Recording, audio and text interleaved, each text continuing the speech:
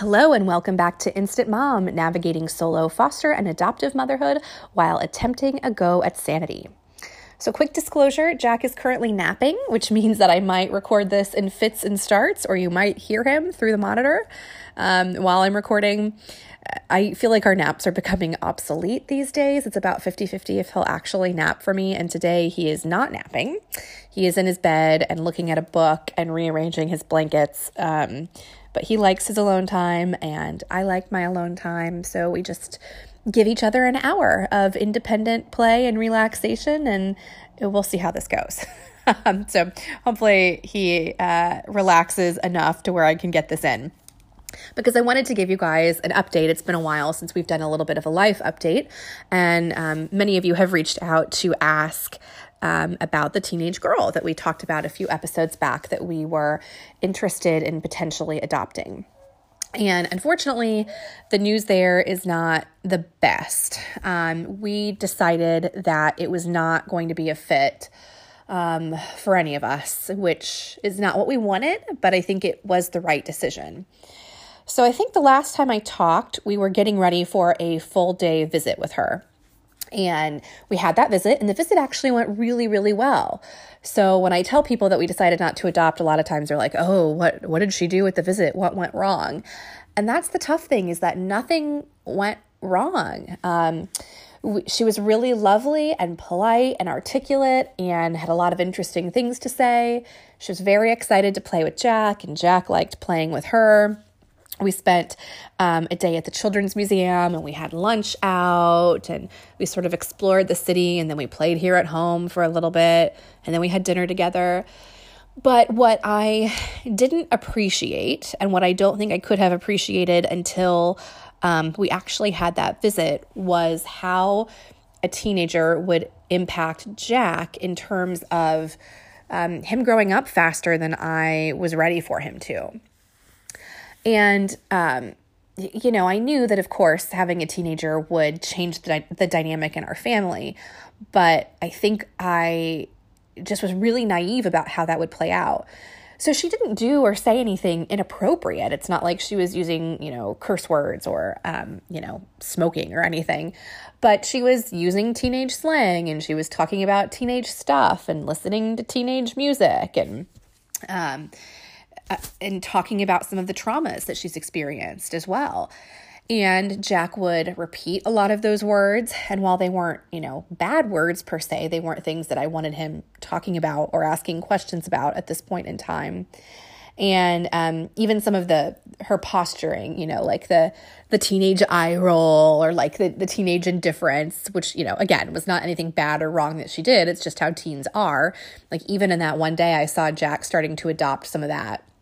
And I just thought, oh, this is not going to be good, because I want Jack to be little for as long as he can be little, and not to have to grow up too quickly just because he's around this.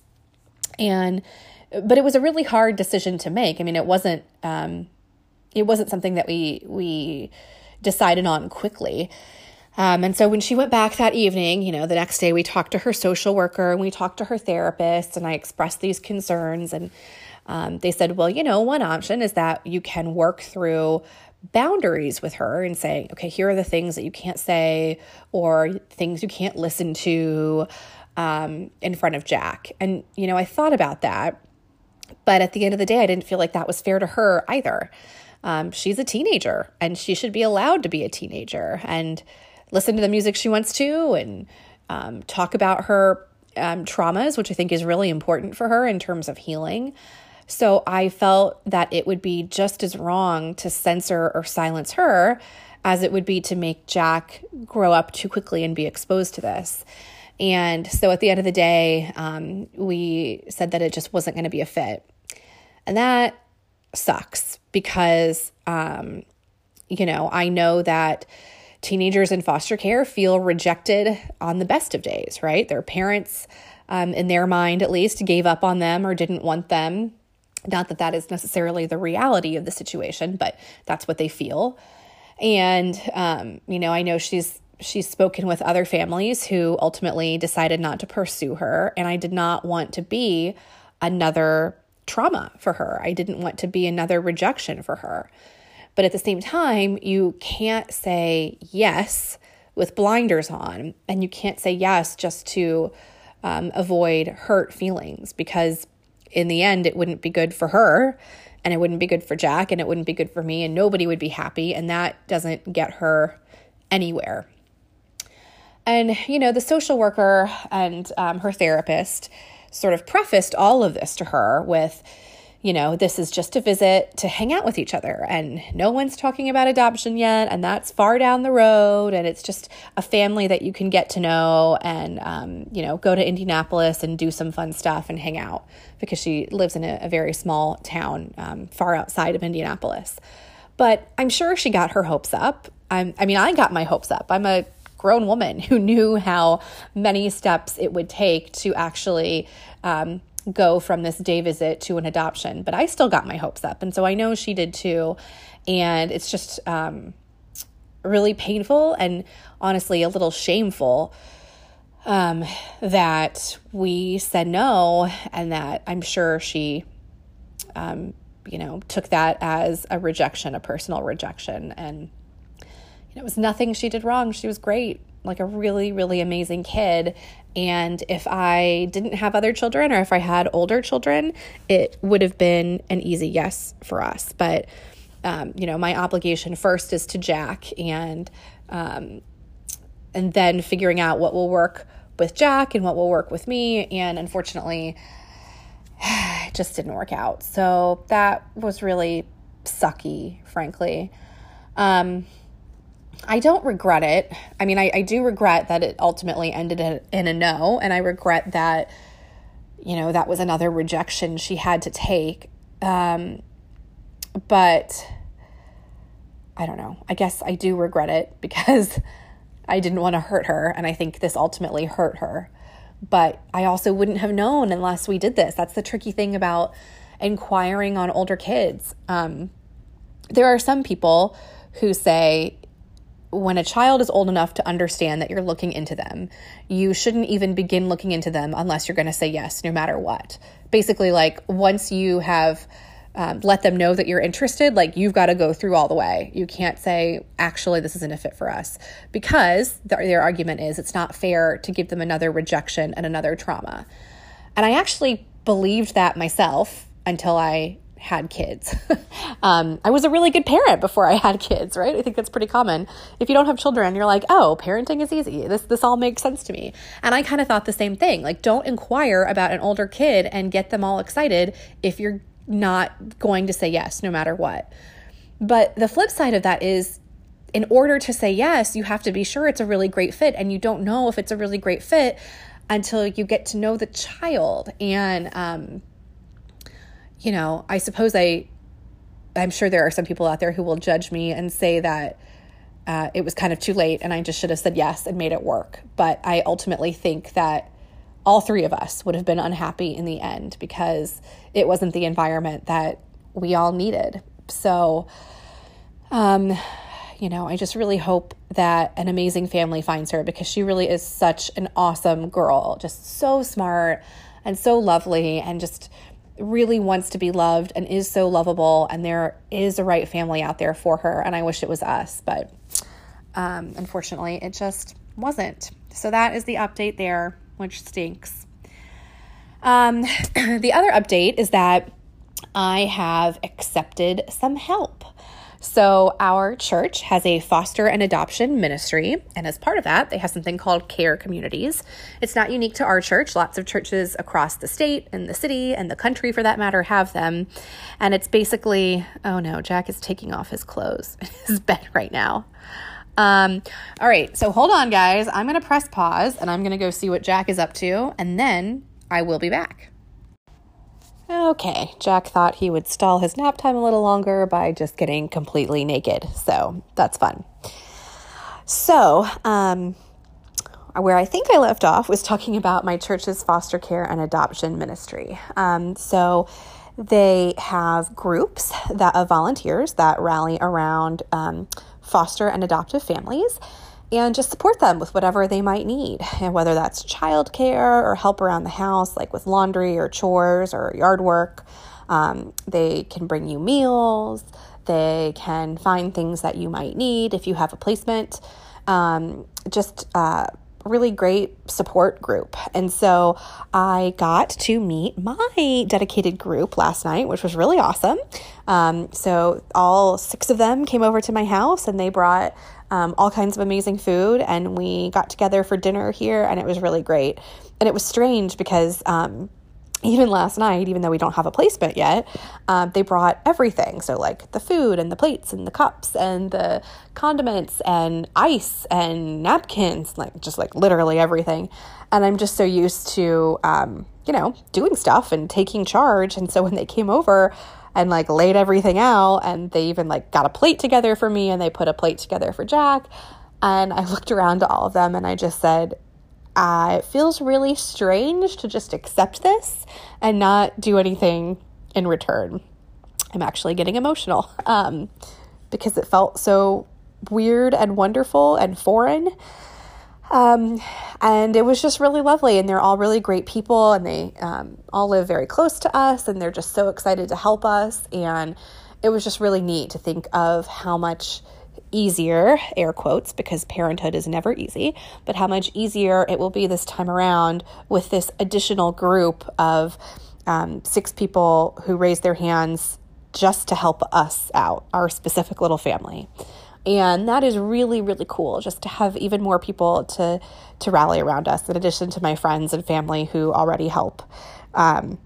So that was really awesome, and I'm super excited. So I just stay close to the team leader, and we have calls every week just to update her on what's happening in our lives. And then when we do get a placement, then they will spring into action and do whatever it is that we might need, which is so cool.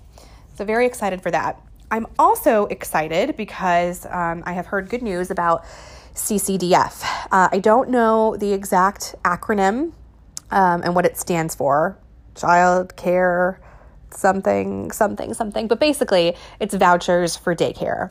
And CCDF has always existed in Indiana for foster parents. It's for low-income families to help afford childcare, but also all foster parents, regardless of the foster parent's income, get CCDF for the foster children, because all foster children are automatically eligible. So you don't have to worry about any income requirements, which is great. And it's always been around and theoretically available to foster parents, but the program has always run out of funding before the year was up, and there was always a really long wait list to actually get the voucher. So just because it existed didn't mean that you were ever going to actually see the benefit. And in addition, not every daycare accepts CCDF vouchers, and I found that a lot of them in my area, which is very generally a higher income part of town, none of the daycares accepted it. Jack's daycare doesn't accept it.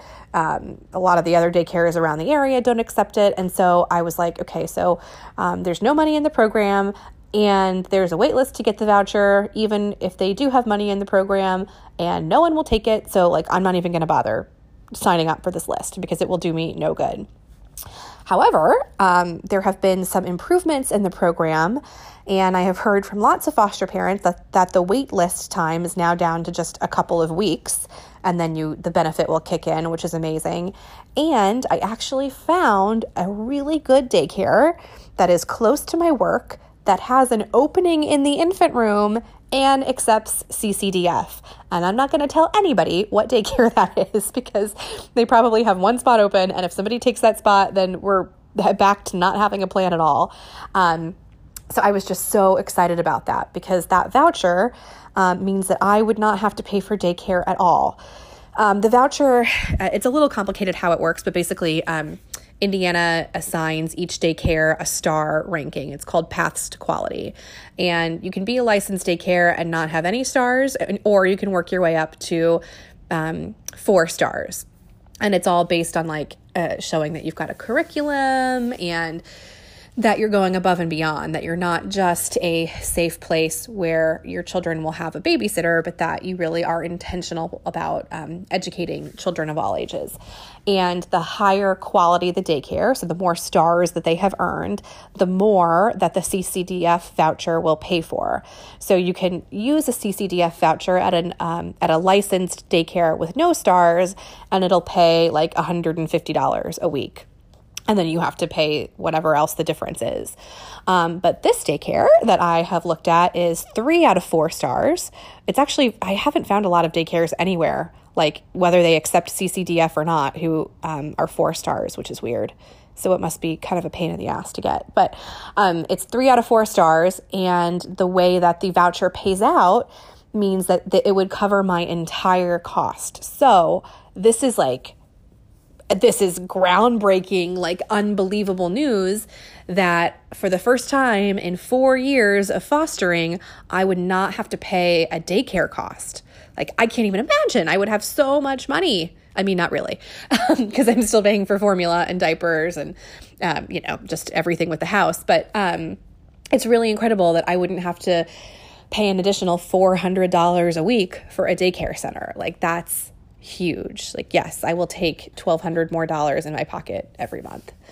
So I'm really excited about that. So I'm like, wow, okay. In between having this dedicated group through church and having daycare paid for, this is going to be revolutionary. It's still going to be hard because it doesn't change that the baby is still going to be up every 2 hours and I'm going to be sleep deprived and losing my mind. But those are some huge burdens that it helps to offset or take care of entirely. So I'm really, really excited for this time around.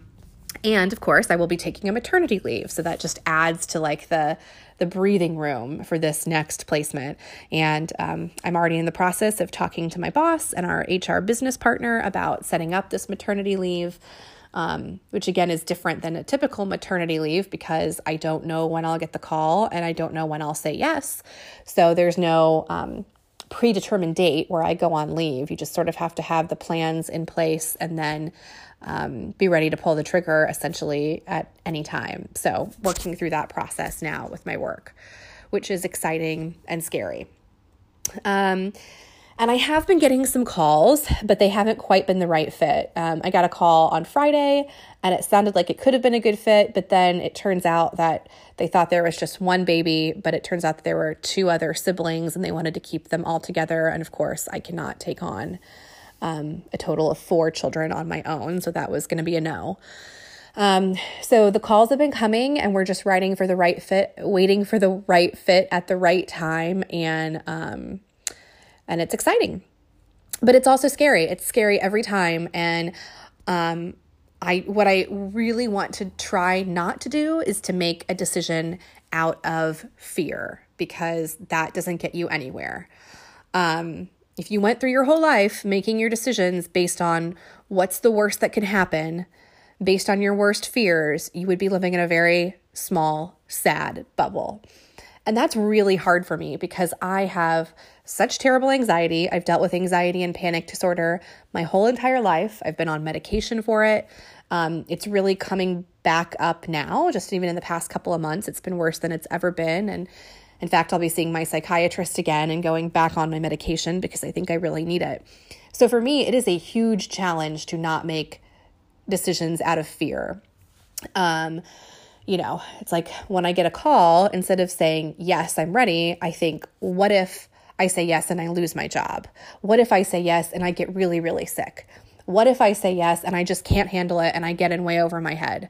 What if I say yes and my mom is mad at me for saying yes because she doesn't want me to foster anymore and she stops talking to me? What if I say yes and I gain even more weight because now I have really no time to eat healthy or work out? Like all of these what ifs. What if I say yes and maybe somebody was considering dating me because they could handle 1 kid, but now they're like, oh my God, you've got 2? No way, I'm out.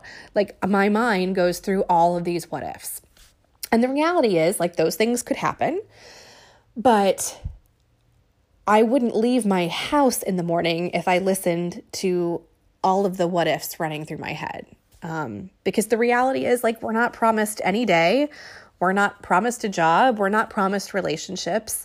but we all keep going, right? We all keep waking up and doing our thing and moving confidently throughout the day. And so I don't want to be so paralyzed by fear that I just keep saying no. And so church today was really, really amazing, as it always is. I feel like the sermons are always so timely for me. And today was part 3 of a 4-part series called FOBO, Fear of Better Options. And it's all about decision making and uncertainty. And today specifically, we talked about a lot of people pray for clarity, which I have been praying for nonstop. Like, dear God, just tell me which call is the right call. When I get a call from a caseworker and they're describing a kid that they need a home for, just please be crystal clear of if I should say yes or if I should say no. That's basically the prayer that I have been praying for, ever since I started fostering. But that's not true. I was an atheist when I started fostering. But ever since the past year of fostering, let's say, I just pray so hard for clarity. Please yell at me when the time is right, God.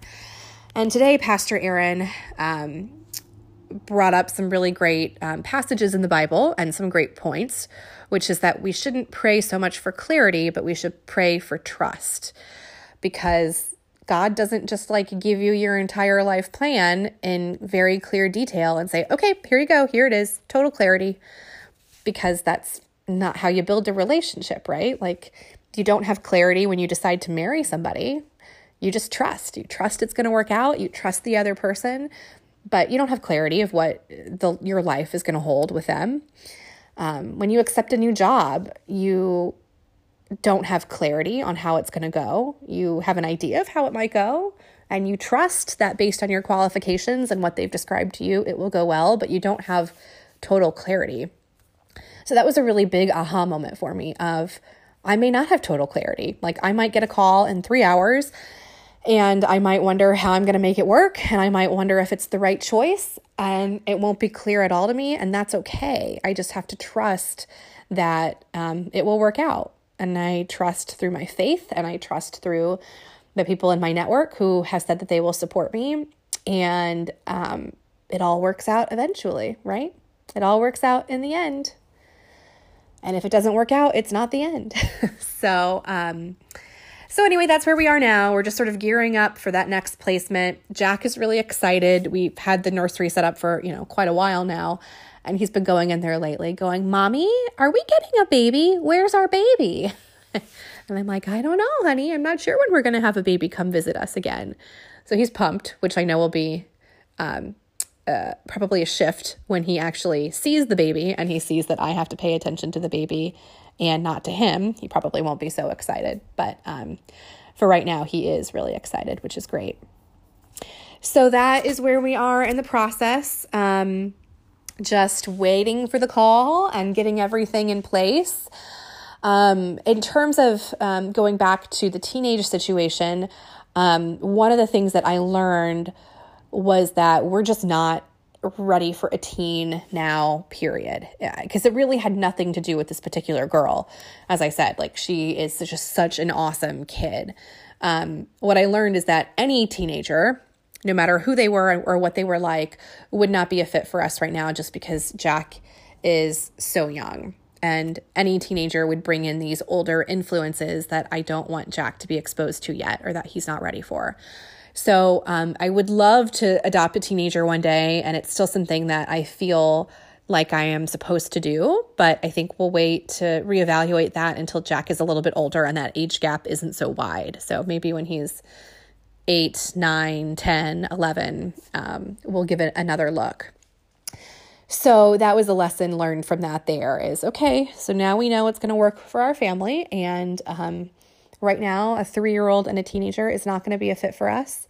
So we will continue to foster infants and toddlers. And then maybe when everybody is a little bit older, including myself, we'll look at a teenager again.